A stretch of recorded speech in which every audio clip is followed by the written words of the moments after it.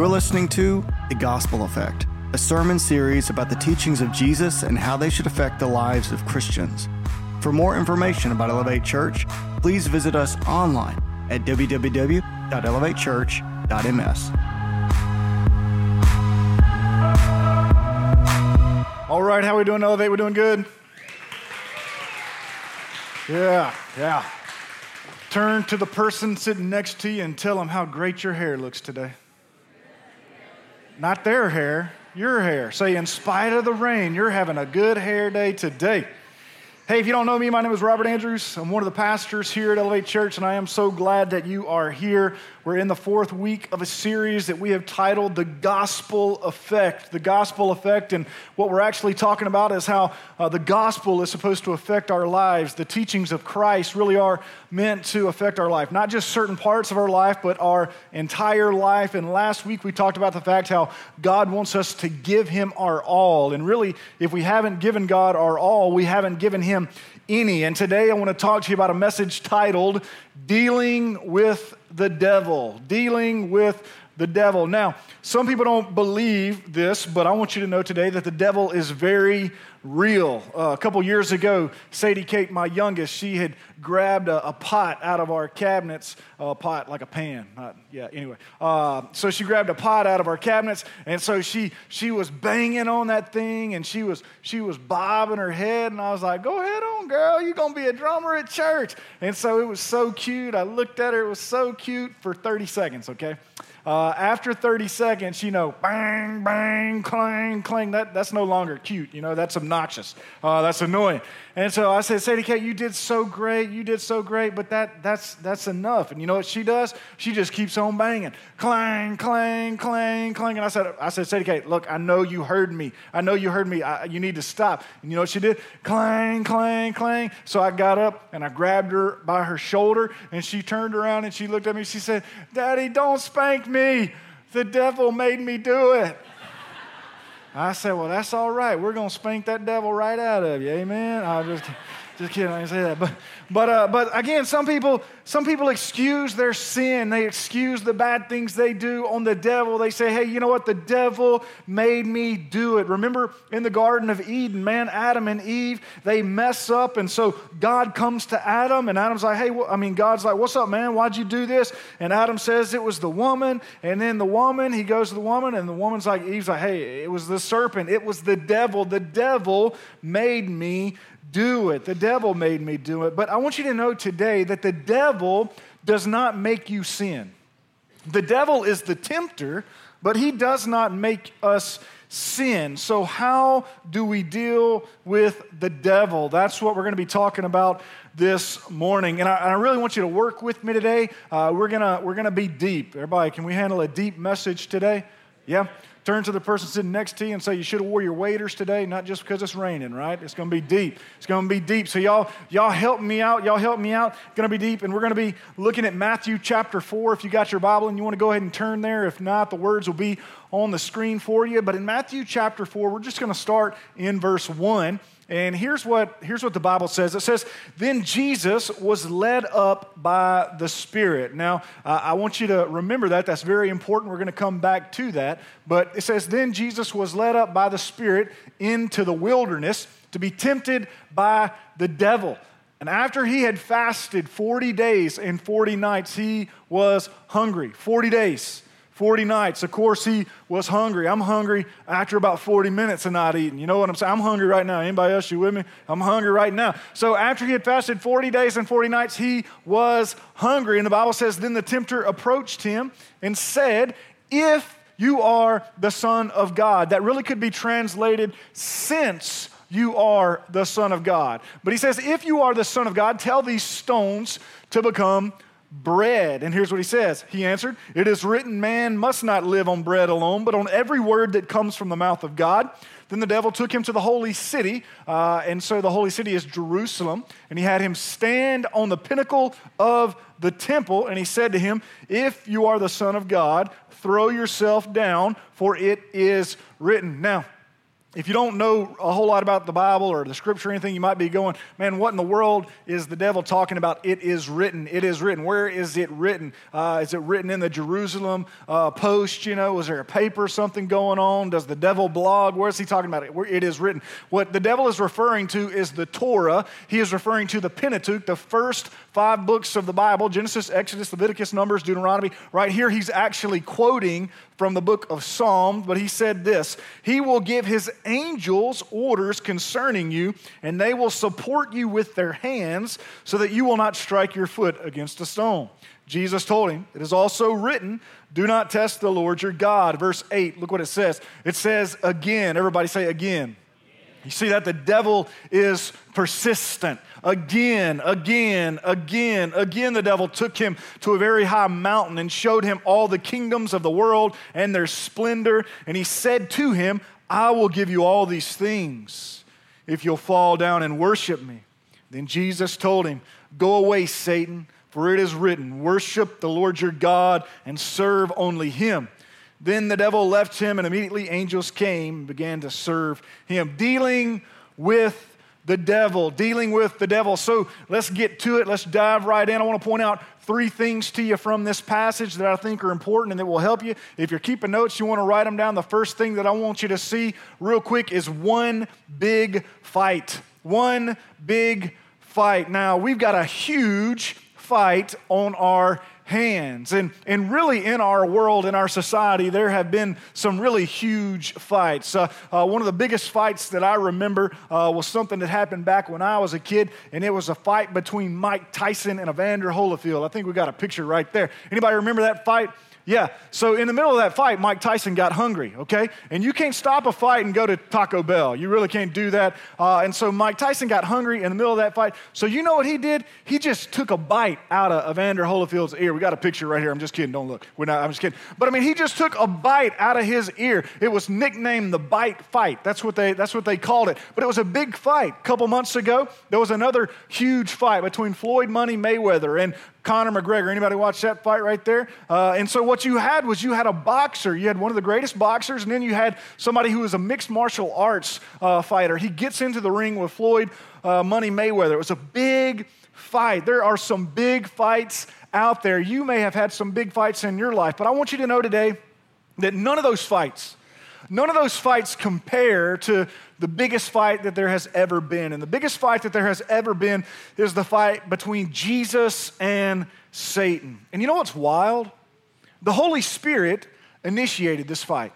Remember I told you to remember what verse 1 says? We're going to put it on the screen for you again. It says, then Jesus was led by the Spirit into the wilderness to be tempted by the devil. Now, since the Holy Spirit initiated this thing, what you need to understand is that this is not a defensive struggle. It's not like Satan came and just attacked Jesus. No, that's not what happened right here. This was an offensive attack on the rule of Satan. See, Jesus was the Son of God. Jesus is the Messiah, and the Messiah had now come. And so what that meant is that the kingdom of God had come to this earth, and the ruler of this world, the devil, he is now challenged. This is Jesus doing the attacking. This is Jesus on the offense. Jesus is saying, look, devil, you went into the garden, that beautiful place that God had created. You went there and you tempted Adam. Adam is the first Adam, the first man. Jesus is a lot of time compared to, he's called the last Adam, or you know what I mean, the second Adam. And so Jesus basically says to Satan, you know what? You tempted my little brother and he gave in, but I dare you to try to come against me. And so here's what you need to understand though about Eden. When sin comes to Eden, beautiful Eden, it messed it up. It messed it up.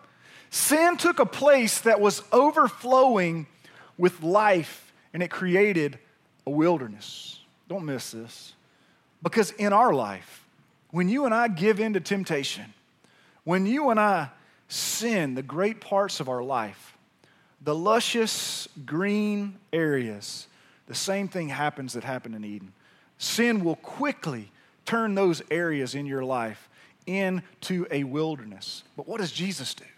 Jesus goes into the wilderness. Why? to restore a dead place back into a place that can be overflowing with life. Jesus is the giver of life. Jesus says, I'm going to transform the wilderness back into Eden. I'm going to transform some place that was dead into a place that's overflowing with life. And he's going to do this by not giving in to temptation. But think about this whole story. How do we even know about this story?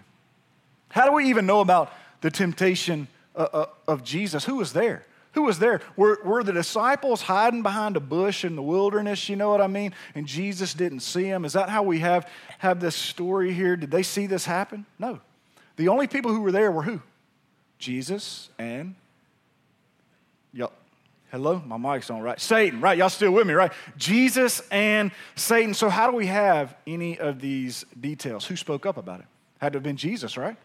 I can imagine Jesus and the disciples, man, one night, they're sitting out by the campfire, chilling, eating some Bush's baked beans and some Vienna sausages, and they're sitting there talking, having a good time, and Jesus looks at the disciples and he says, hey guys, y'all remember when I got baptized? Because some of the disciples were there. Why? Because they were followers of John the Baptist, right? They were there when Jesus was baptized, and so he says, y'all remember my baptism? The disciples are like, yeah, man, it was amazing, man. You went and you got dunked under the water, and when you came out of the water, man, there was this voice from heaven that said, this is my beloved son, and we were just like, wow, we were amazed, and just when we thought it couldn't get any cooler, man, the Holy Spirit descended on you in the form of a dove, but Jesus, after all that happened, you kind of disappeared.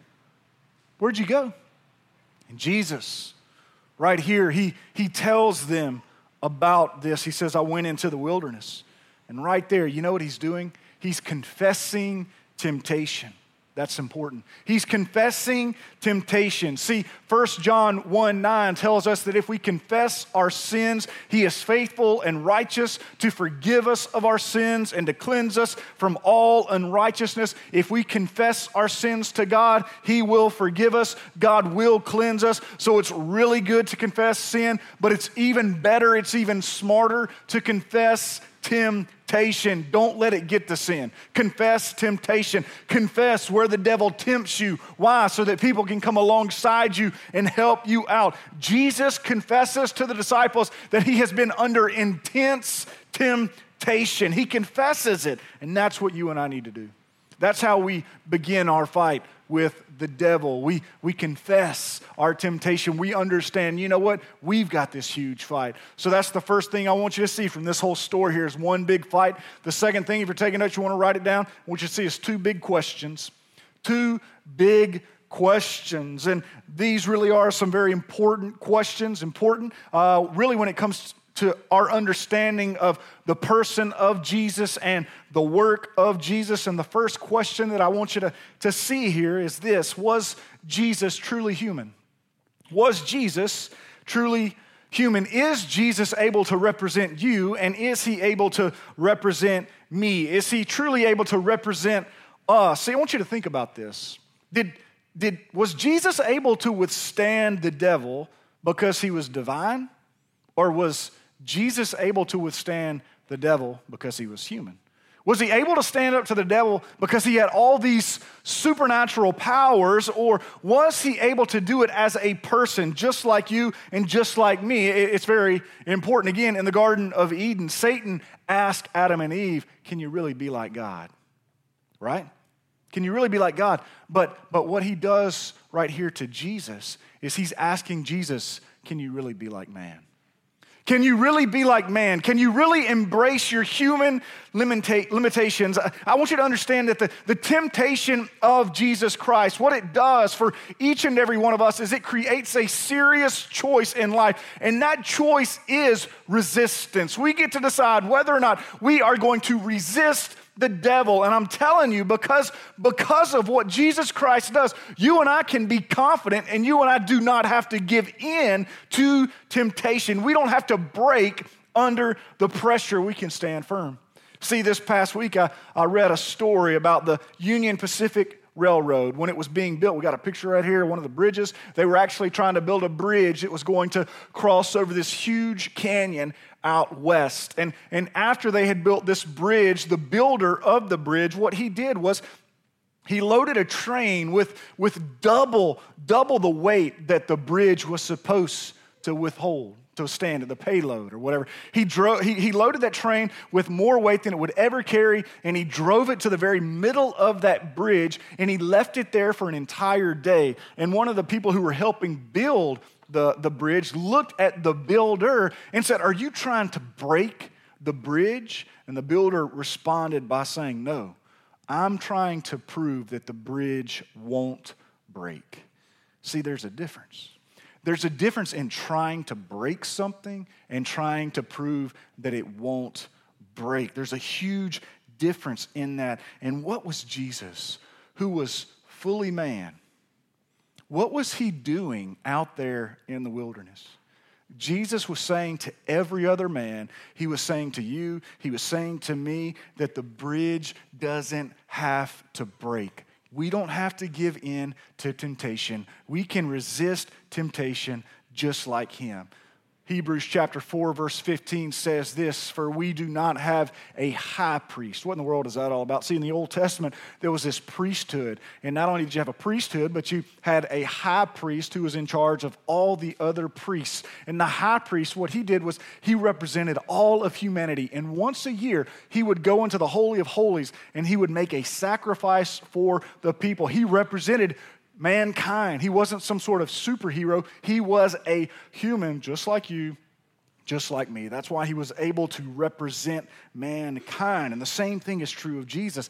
Yes, he is fully God, but Philippians chapter 2 tells us that he set all that aside, that he became a human. He embraced humanity. He is able to represent us because he is a human being. So this is what the Bible says. It says, "For we do not have a high priest who is unable to sympathize with our weakness, but one who has been tested in every way as we are, yet was without sin." Jesus, who was fully man, didn't cave in. He didn't cave in. And what does that mean for you? What does it mean for me? It means that we don't have to cave in either. I know that you're tempted just like me. How many of y'all ever been tempted before? If you ain't raising your hand, you're lying. All of us are tempted. But I know you're tempted. I know temptation can be very real. Temptation can be very hard. It can be difficult. Jesus knows it too. And Jesus didn't give in. Neither do we. That means within each and every one of us is the capacity to resist temptation, to flee from temptation. You don't have to struggle with that sin that you haven't been letting go of. You don't have to be in bondage to that sin. You can resist temptation. That's good news, man. It's good news. The second question that I think that this leads to is this: what type of Messiah will Jesus be? What type of Messiah will Jesus be? See, the devil was basically asking him, you know what, Jesus? Are you going to be sacrificial? Or are you going to be self-seeking? He was saying, hey, are you going to use your power to promote yourself? Or will you surrender to the Father's will? And that's what temptation does to you, and that's what it does for me. You know what I mean? It asks us, what kind of person are we going to be? What kind of husband am I going to be? What kind of father am I going to be? What kind of person, what kind of pastor, what kind of person will you be? Will you use your life to be self-seeking, or will you surrender to the Father's will? Will I use my life to advance my kingdom, or will I advance the kingdom of God? That's what it's talking about. So we've got one big fight. We've got two big questions, and the third thing that I want you to see this morning is this. I want you to see three clever temptations. Three clever temptations. See, the devil may be wicked. He may be evil, but he's not stupid. He's not. He's not stupid. How many of you know today that God's got a plan for your life? Y'all still with me? It's quiet today. Is it because it's raining? Say, yeah, we're listening. Y'all, raise your hand if you're listening. Some of y'all sleeping out there, man. Come on. But I mean, how many of y'all know God's got a plan for your life? And his plans are great. They really are. But how many of y'all also know that the devil's got schemes? He does. See, I know that God has plans for my life, but I also always try to remember, you know what? The devil's got schemes. He's got plans too, and he is very, very, very smart. He's crafty. Maybe you heard about the mother who went to visit her son one day for dinner, and when she got there, she found out he had a new roommate, and it was this very beautiful, attractive girl named Victoria. And so the mother couldn't help but notice how the two interacted with one another, you know, and so the son could tell what the mother was thinking, and so the son pulled the mom to the side and said, "Mom, I know what you're thinking, but there is nothing going on between us. We are just friends. We are just roommates." And so the mother said, "Okay." Well, about a week after that dinner, you know what I mean? Victoria comes to this boy and she says, "Look, ever since your mother came, I can't find the remote control to the television. You think she took it?"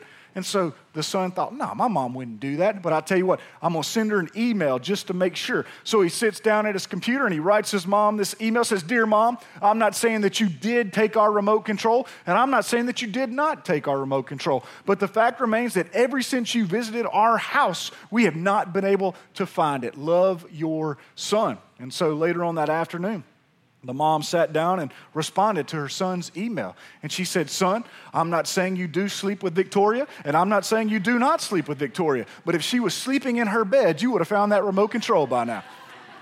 Right? Smart mom, smart mom, smart mom, right? But I want you to know the devil, he's smart.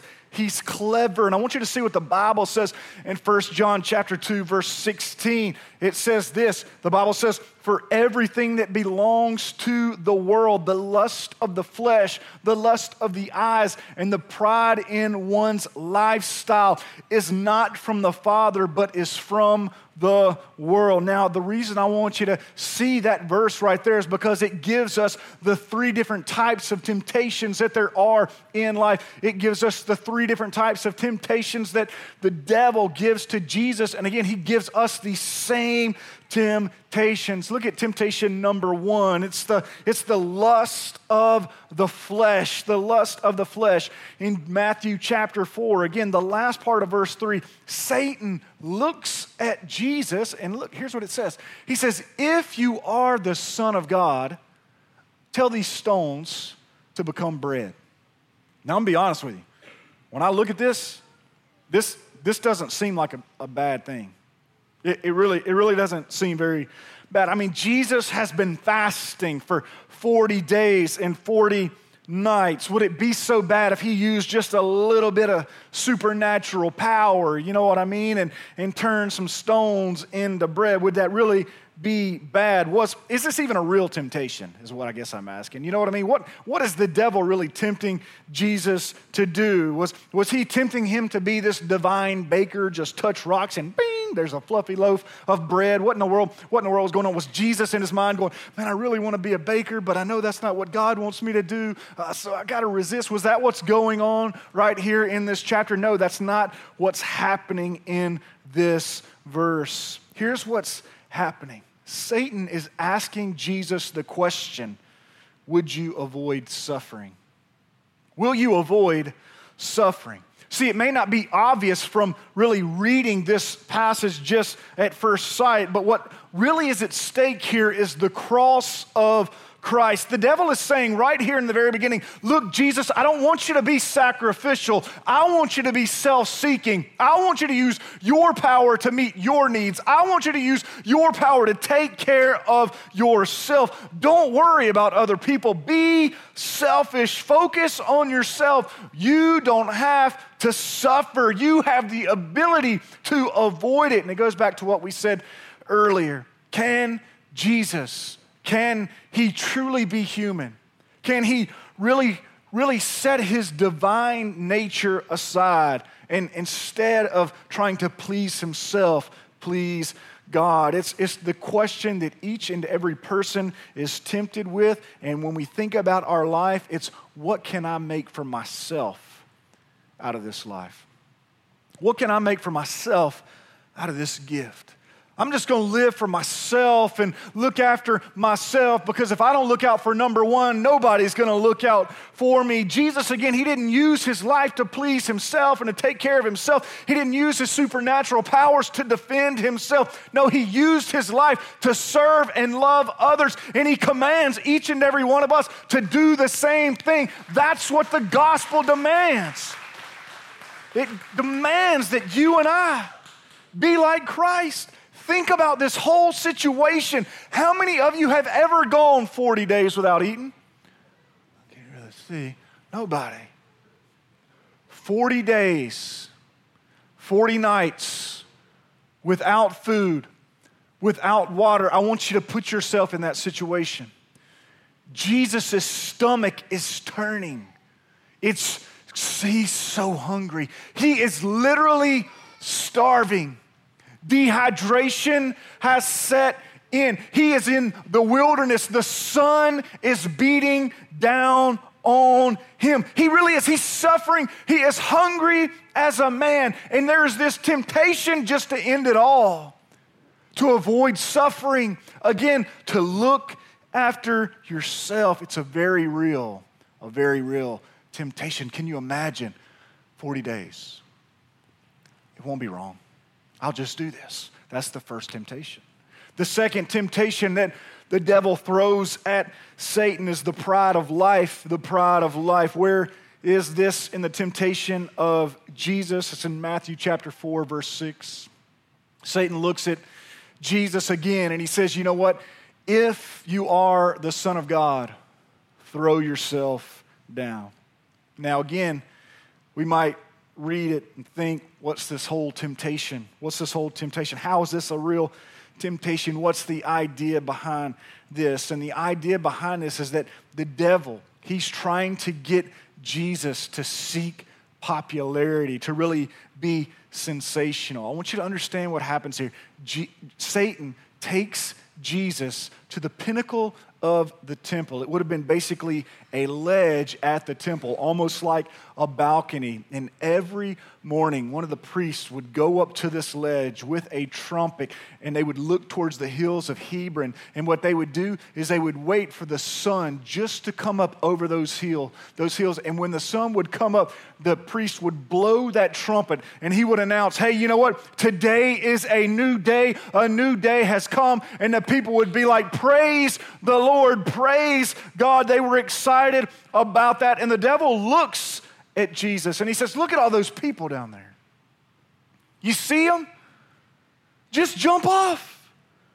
Come on, Jesus, jump off. And because you're the Son of God, your Father won't let you fall and hurt yourself.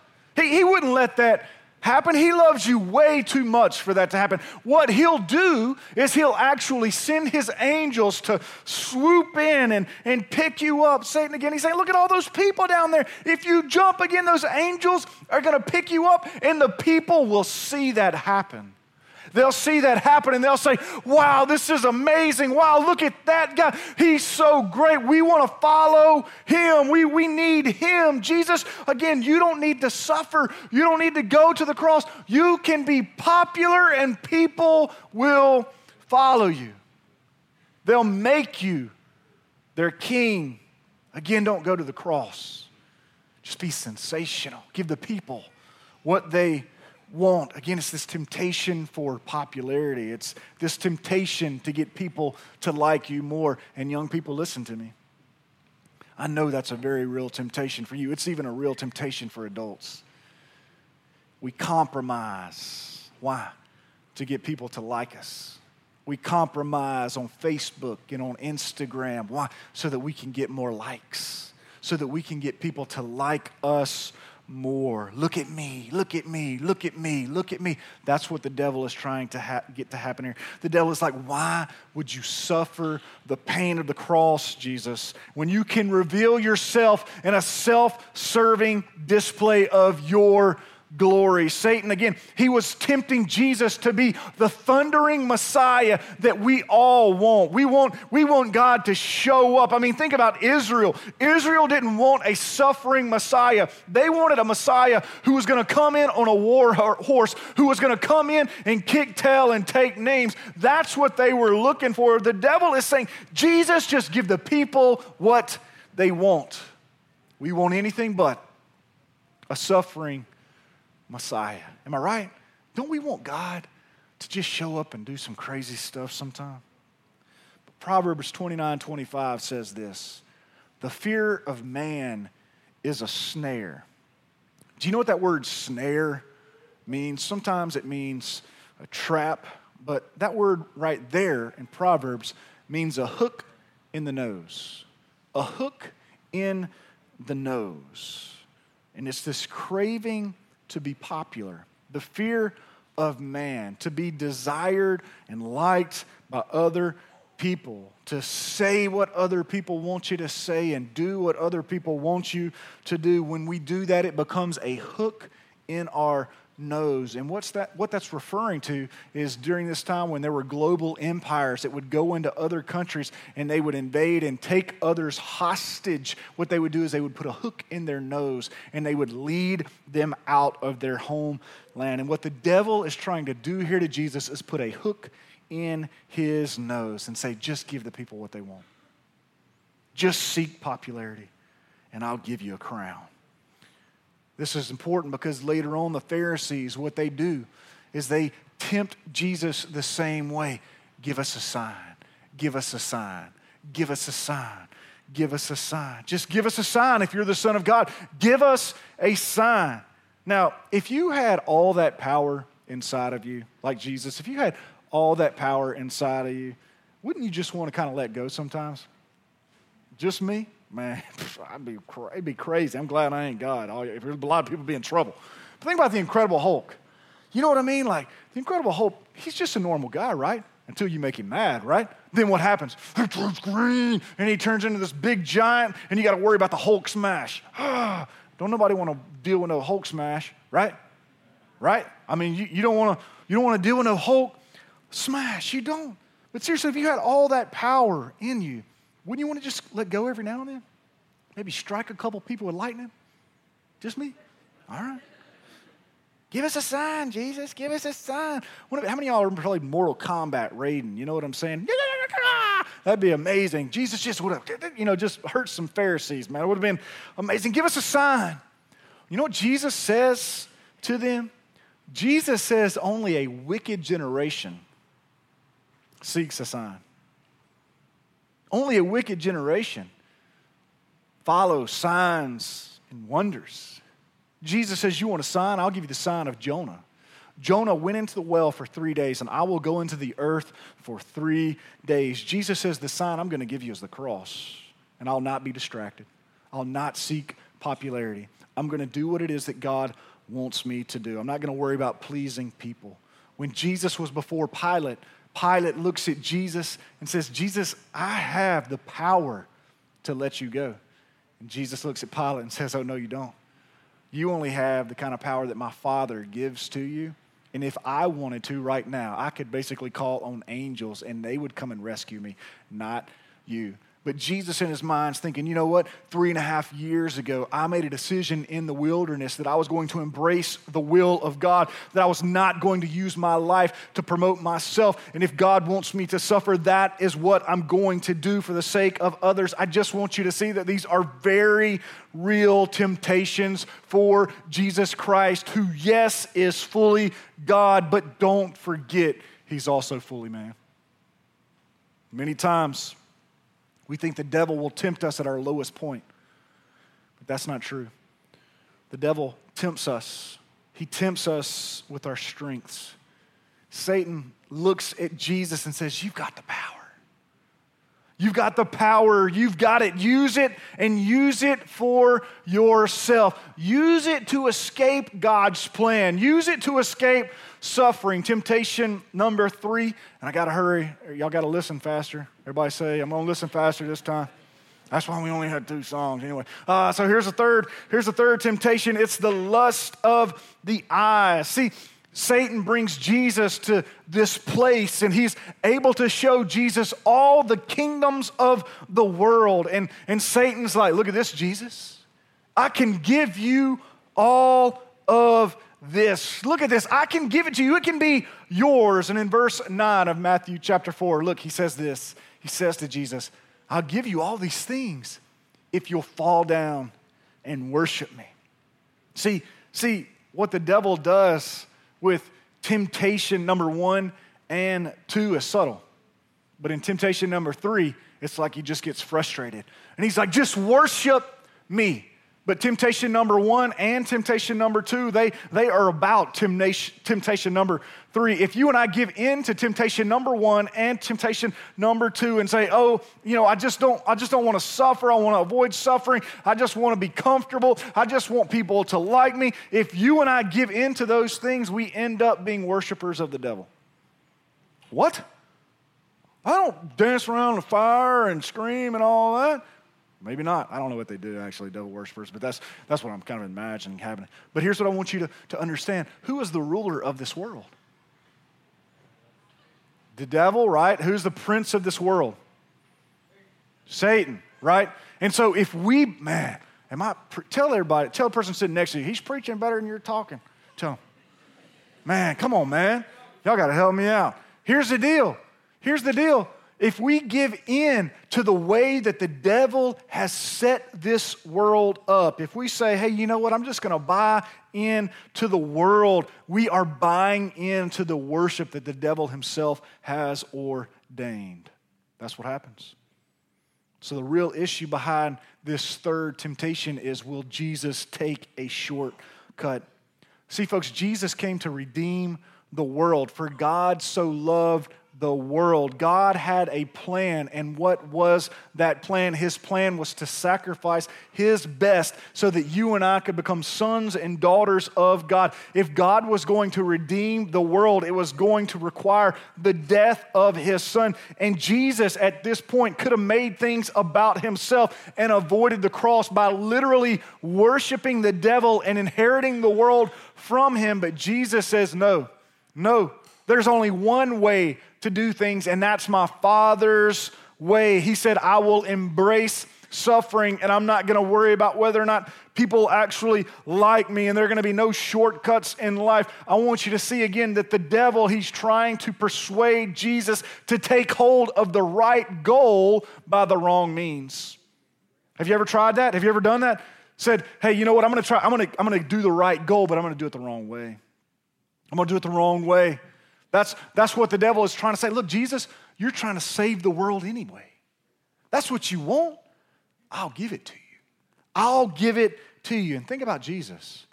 Jesus was a Jewish man, which means at one time he was a Jewish boy. He was a Jewish boy, and the Jews were under the rule of who? The Romans. And so what that means is that there had to have been many times in Jesus' life when he walked out of the city and perhaps saw hills in the distance. And you know what he saw on those hills? He saw people being crucified. He saw people being tortured. Jesus had to have seen this a time or two, and seeing this happen to someone, man, everything inside of you would say, you know what? I don't want to do that. I don't want to have that happen to me. I don't want to go through that kind of pain. And if you're the Son of God, you know that your Father loves you so much, and you know that you love your Father so much, and you don't want to be separated from the love of God. You don't want to do that. And so it's tempting for Jesus to look at the Father and say, hey, Father, we can save the world a whole nother way. There's this other way. We can invite the devil into our plan, and we can still get this whole salvation thing done. It's this temptation to become like the world. And listen to me, that doesn't happen. That can't happen. It can't happen. See, we think that we'll change the world by being like the world, but that doesn't happen. It doesn't. You'll never change the world if you're just like everybody else. We are to be peculiar people. We are different. We are in this world in contact, but not in conduct. We follow a different way that's often a way of suffering, and it's not popular, but it's the best way. Why? Because it's God's way. See, I'm wrapping up, but I want you to know Jesus was tempted just like you and just like me. And Jesus, don't miss this, Jesus was able to resist temptation, not because he was divine, but because he was prepared. Did you hear that? He was able to resist temptation, not because he was divine, but because he was prepared. What did Jesus use to deal with Satan? Scripture. Scripture. See, wouldn't it have been great for Jesus just to punch the devil in the face right here? Wouldn't that be amazing to thump Satan off a balcony and there goes Satan flying? Or to give him a Jesus smash. I mean, you think a Hulk smash is bad, a Jesus smash. You know what I'm saying? Wouldn't that have been amazing to see? But that's not how Jesus dealt with Satan. How did he deal with him? With Scripture. With God's Word. See, you may think that because Jesus was the Son of God, that when he was born, God had kind of tattooed all of God's Word on his brain, but that's not what happened. See, Jesus had to learn the Scripture just like you and just like me. One rabbi is quoted as saying that when a child becomes 6 years old, that you feed them the Scripture like an ox. You just feed it, you just shove it down their throat. And so what that means, again, is that Jesus, when he was a Jewish boy, he had to learn the Torah. He had to learn the Scripture. He had to learn it. And that's why Jesus was able to use the Scripture against Satan. Scripture is the only offensive weapon that you and I have against our real enemy. It's our sword. It's the sword of the Spirit. You need to know that the Scripture is mighty.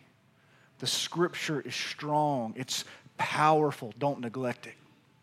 Don't neglect it. Jesus said, man cannot live on bread alone, but on every word that flows from the mouth of God. See, all Scripture is inspired by God, meaning it is God-breathed. When you and I read the Word, when you and I study the Word, we are breathing in God's breath. When you and I quote the Scripture, we are breathing God's Word out. And again, God's Word is powerful. It's God's Word that gives us life. It's God's Word that created everything that you and I know. If we hope to deal with the devil properly, we've got to love the Word of God. We've got to make it a lamp unto our feet and a light unto our path. Jesus said, if you love me, you'll keep my commandments, the commandments of God. The gospel demands that we love God's Word. So how are you dealing with the devil? I hope it's the way that Jesus chose to, because that's the only way that you'll truly be able to resist all temptation. So with every head bowed and every eye closed, I don't know where you're at in your spiritual walk, but maybe you're here today and you know you've been fighting a battle on your own. Man, life is so tough. It's so hard. You've tried to do the right thing on your own, and it's just not working. And today you know that you need God. You need to claim the promises that He's got for you, meaning that if you come to know Christ as your Lord and Savior, you are a new creation. The old has passed away and the new has come. You need new life today. If you know today that you need to be saved, I'm going to ask right where you are that you pray this prayer. Father, today I confess my sins to you. And I ask you, Father, to save me. Father, you are Lord. You are my Savior. I need you each and every day. Father, I want to give you my all. Help me take up my cross and follow you. Hey, nobody's looking around, but if you just prayed that prayer right where you are, I'm going to ask that you lift your hand. If you knew today that you needed to be saved, amen. Amen. Amen.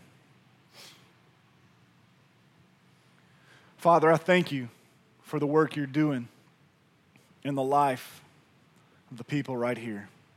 Father, I thank you for the work that you're doing at Elevate Church.